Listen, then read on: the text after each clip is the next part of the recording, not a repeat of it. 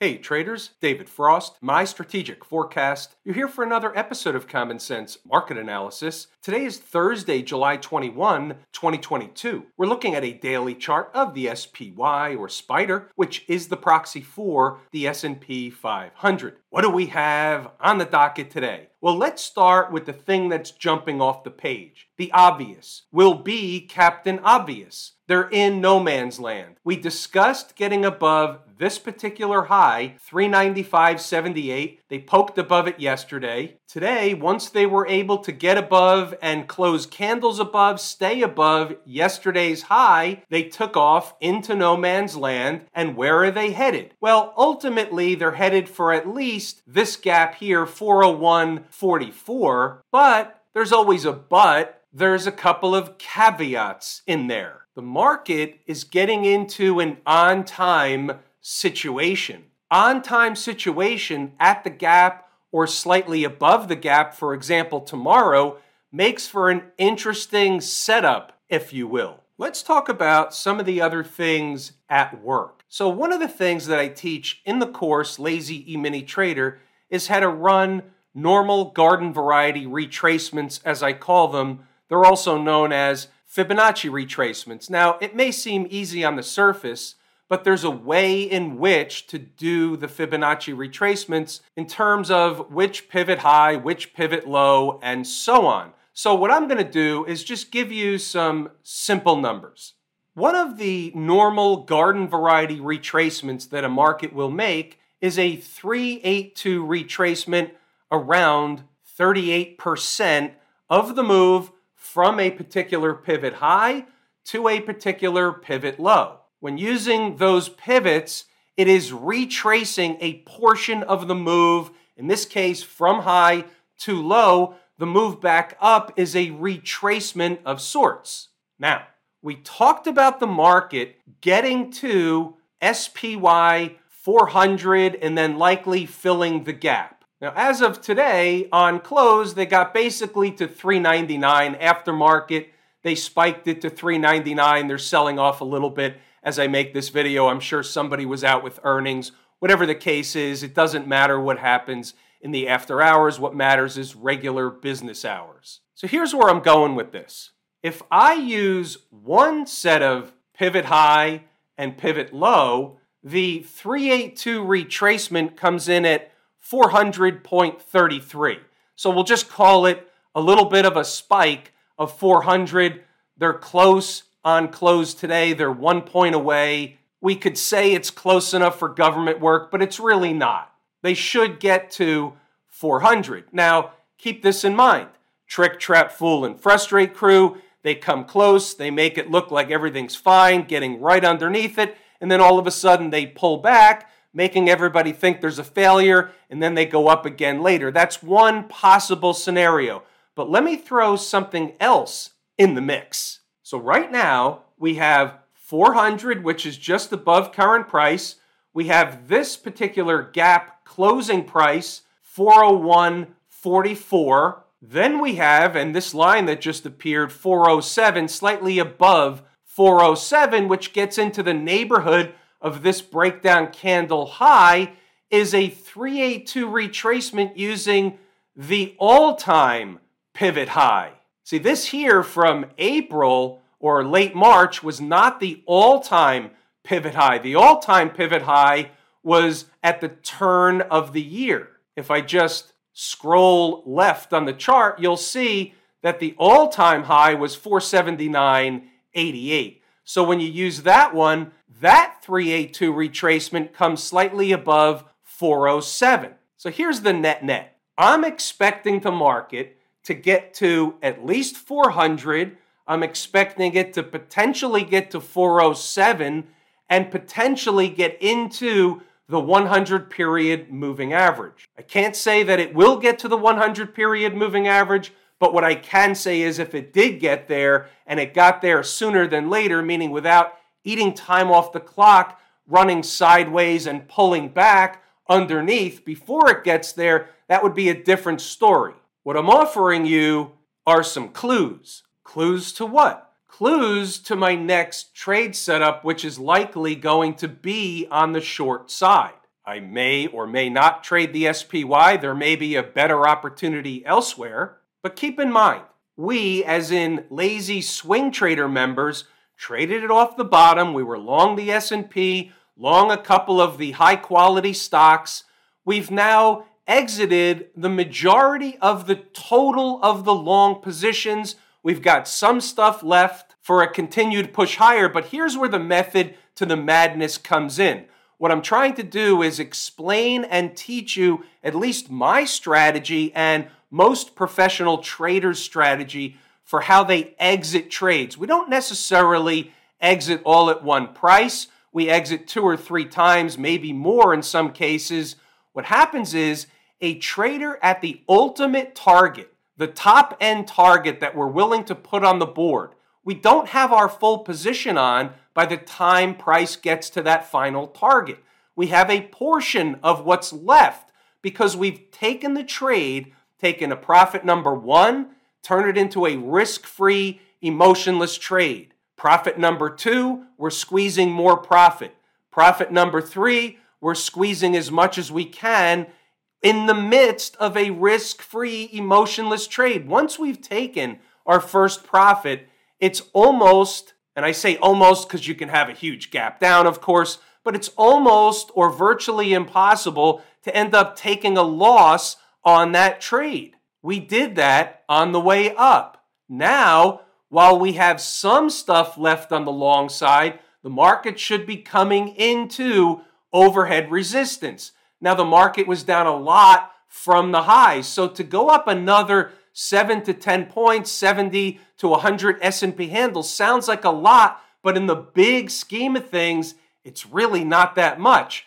The market is still within a bounce, a bear market bounce, within a downtrend. Remember the weekly chart. Can they get up to the 411, the convergence of those moving averages? Yeah, it can happen, sure. Is it going to happen before some kind of a decent pullback? Probably not. We don't know. That's why we have to put on strategies that account for the market going higher. We have a strategy. We understand what we're doing. We may have multiple entries, just like we have multiple exits on the way out. The multiple entries come at very important spots. They get above one important spot, they're likely going to go to another. We know what that spot is, and we're willing to put more on for the same trade. That's the strategy. That's part of the strategy. Inside the numbers, we're going to take a look at the commentary. We'll circle back to stocks on the move.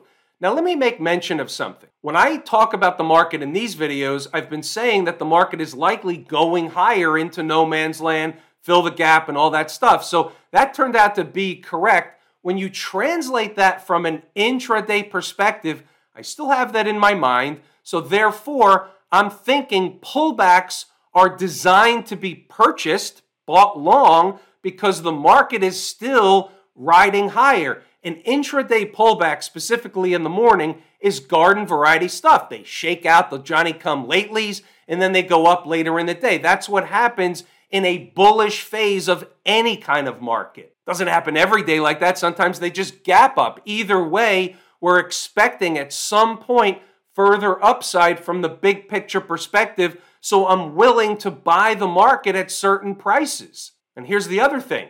If I miss a trade in the S&P from an inside the numbers perspective, I don't really care that much because I'm already long with other stuff in my swing trading account. So I don't feel like I'm missing something. Again, there's a method to the madness. There's a time and place for swing trades. There's a time and place for day trades. And sometimes you can trade around a swing trading position from an intraday perspective, specifically when it applies to the major market like the NASDAQ or the S&P or something like that. Happy Thursday, quiet overnight session, which gives no clues whatsoever.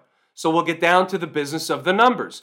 Starting in the northbound lane, getting above yesterday's high, 396.26, puts Mrs. Market in no man's land. We talked about that when we looked at the chart. That's precisely what happened. And on the expressway to 400 and the gap of 401.44. It came up short at 399 today. Fair enough. In the southern lane, staying below 394.5, keeps the door open to finish some unfinished business down at 392 and a quarter. Below that starts to smell like 390, give or take, and that was the whole thing from Turnaround Tuesday. Right of the vertical is today's activity, 392 and a quarter is the trend line you see horizontally running across the screen. Low of day, 391.63. They turned around and took off to the upside.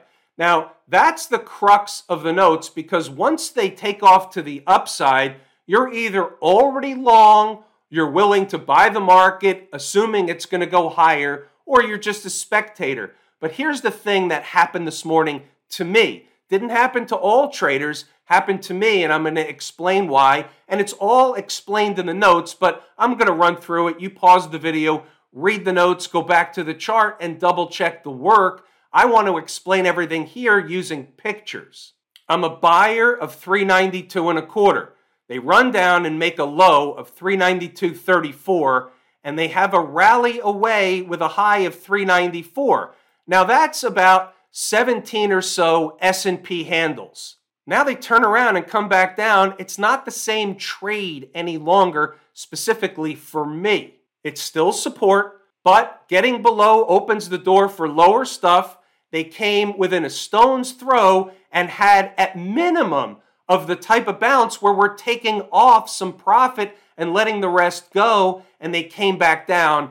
I don't want that anymore. Why? Because they didn't do it in the manner in which I can be choosy. If you miss a trade, there's another trade around the corner. When you feel like you're missing a trade, when you feel like you're missing the boat, you feel like you have to jump in, that's the wrong philosophy. That's the wrong attitude to trading. That promotes losses, because what you're really doing is you're chasing. This one would have worked. Sometimes they don't. I stick to my guns. I follow my own process. And if I don't want to take the trade, that's the end of it. I just don't take it. Let's see what else we have in the notes. Now, check this out. What I'm doing here again with pictures is I want everybody to be reminded of what the bigger picture is. What's the market actually doing? Forget about what happens in the first 10 minutes, 30 minutes, even hour or two of the day. What's the big picture, and where does the big picture change? What I did here is I took a 120-minute chart and I went through the big pivots, the stuff the market had to get through to get to the next one and the next one, and then once they get through the last one, they get into no man's land. And what we're saying here is, first, the bear case. The test was running up to the top of the range, and they're going to fail and fall back below 390. That would be a test of the high and then a failure, meaning no more bullish stuff. The bull case is they're going to run some tests of some or all of these pivots and then go back up again towards 400. And that's precisely what happened. The middle pivot was at 393.16. That's on the chart we just saw. That's off the 120-minute chart, hourly chart, daily chart, any chart. That's what the pivot was. 392 and a quarter was my intraday number. That's where I was willing to buy the market. They spiked the pivot. They're running a test. Looks like they're going down. The Johnny-come-latelys are gone. Then they turn it around. So you see, when you look at this stuff in the morning, you get a sense for the big picture. Then when they start to do what they're doing, you have a sense for what's actually going on. When you're looking at a short-term chart that most of you are early in the day, some of you look at a 3-minute chart or a 1-minute chart or a 5-minute chart or whatever it is, it gets whippy. You get a false sense of what's actually going on. It looks like price movement is a lot larger than it actually is. Now here's another one. So check this out. So at 8:21, I take a look around the horn and I see something that I can't help but A, notice, and B, put up on the board. So it deserves a check this out. In the spirit of no accidents or coincidences, the first chart is of the ES futures and it shows a big breakup candle and the arrows pointing to the low. That low is at 39.2475. Okay, fair enough. The next chart is the SPY and the arrow points to a pivot low of 392.45. Now, I could have used the pit session ES chart, would have come up with the same thing, just different numbers relative to the ES.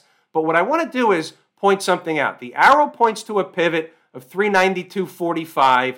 They're the same, different look, same price. It's an important spot. So I'm pointing out another important spot, just a little bit different than a different important spot for a different reason whatsoever. Now here it is again. This is the 60-minute chart. That was the low, 392.45. They double bottomed the low here, 392.42. So it's the same thing. And then today, what did they do? They ran a test of it. Now, let's go look at the ES chart. Same scenario. We were using the 24-hour chart or the continuous contract. So here's that breakup candle. The low is at 39.2475. Look what happens during the pit session. The low is 39.3025. What did they do? They ran a test in the neighborhood of the breakup candle low, which also was the same price as the pivot lows off the SPY or the pit session chart, and it's just a different look. When you look at a lot of different things and they converge to tell you the same thing, it's kind of like the duck syndrome. Walks like a duck, talks like a duck. Generally speaking, it's going to be a duck. All right, we're moving along. Let's see what else we have. 921. For now, before they get going, and just in case, I am a willing buyer, and price was a lot higher than this around the opening bell and then after the opening bell. I'm a willing buyer at the unfinished business place of 392.25 if they go down there sooner than later. If they blow through, they'll be headed to 390, give or take, which would be another buy if necessary.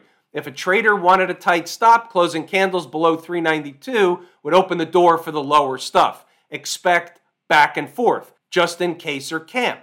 So it turned out that was the right spot. It was the manner in which that kept me away. However, what I find out after the fact through people emailing me and such, that plenty of traders took the trade long down there and they wrote it up for as long as they were able to ride it up for during the day. So guess what? Nice trade. I'm glad it worked out. What else we got? Well, you basically heard the whole shebang. What I'm going to do is scroll up, pause the video, read the notes, and go back to the chart to double check the work. Everything that I just discussed and a whole lot more is in the notes throughout the trading day. But in the interest of time, what we'll do is just finish the scroll and then we'll circle back to stocks on the move. The main thing is I like to be as transparent as possible. The notes are on the board. Everybody sees what the notes are. The trades are on the board in the pre-market. Everybody sees what the trades are after the fact. The lazy swing trader trades are on the board. I like to think of this as the real deal. Stocks on the move, big list today. Remember, earnings season. Next week is the tech stuff. They're really going to get moving. We'll take a look at the stuff that hit its numbers. The rest did not. And part of the reason is the market was still rather quiet all day. The volume was light. We're in the summer doldrums. We'll take a look at the RCL. We'll look at ExxonMobil and UAL. The rest of the list, off the board, somebody else's numbers, not interested. RCL opened below the number, off the board, it's a no trade. They rallied back to run a test and stayed below it all day long. They ate time off the clock or stuck around under that number for a cup of coffee. What does that tell you? There's a likelihood that they're going to go lower to find another destination, just wasn't today. Exxon early on did most of the deal, went a little bit lower, came back, rallied up, did the minimum required base hit and then some. The numbers work and base hits put you in the Hall of Fame. UAL, early in the day, they came into the number, they spiked it, they rallied up, they provided the minimum required base hit. A lot of traders in the room got this one. Jordan got this one in the room. By the way, he also got a profit on ExxonMobil, as did other traders in the room. After the profit and it comes back down, the trade's over, we're not watching it anymore. Doesn't matter what they do the rest of the day, unless they come into one of the other provided support numbers. Shifting over to Camp IWM, the gap is 183.57, and the high today happens to be 182.50. They haven't not yet got to the gap. They will get to the gap, but they could play some games first. You know, the trick, trap, fool, and frustrate crew. It's certainly possible. But they are getting up into that zone we discussed.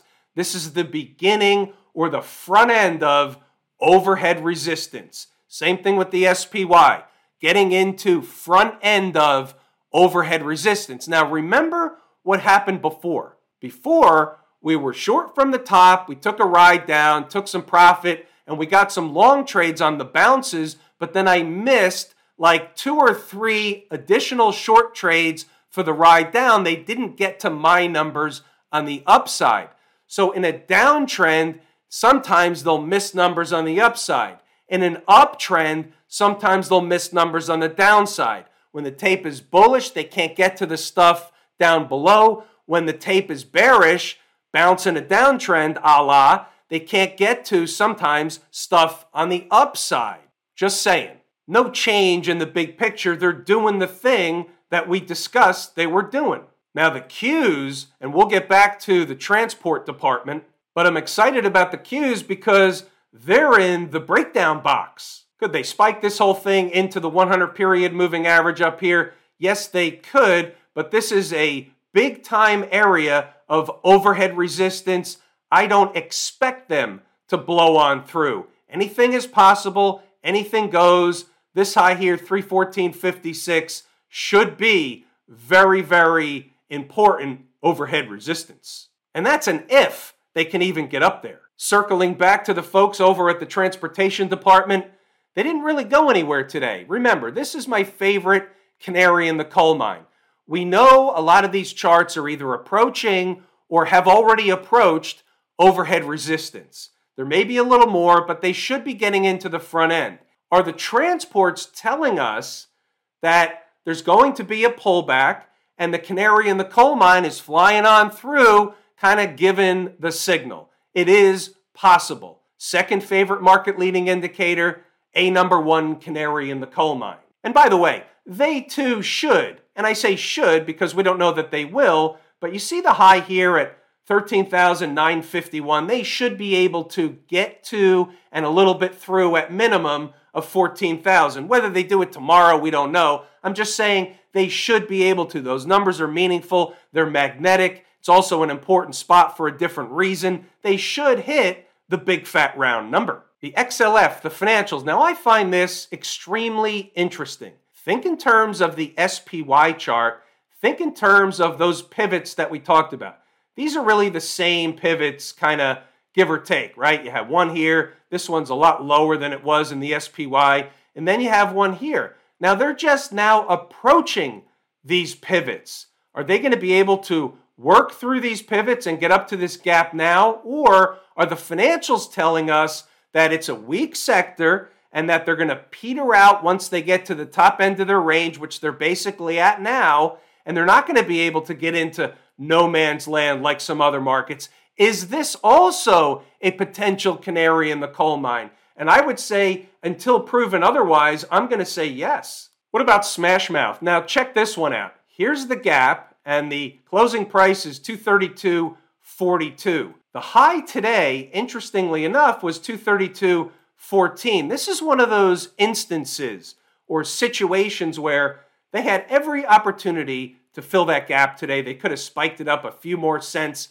and done it, but they chose not to. So either they're going to trade through it into the 100 period moving average, or Trick & Company is going to show up. They're not going to fill the gap anytime soon, and they're going to start to pull back. We'll find out in the morning, but whenever that happens, I really find it extremely interesting, almost comical, when they come up short when they had an opportunity just pennies away. There's always a meaning behind anything. That's where I'm coming from. Have I told you how much I appreciate each and every one of you? Without you, these videos are not possible. That is true and accurate information. We're pulling the ripcord here today. I'm David Frost, my strategic forecast. Thanks for tuning in to another episode of Common Sense Market Analysis.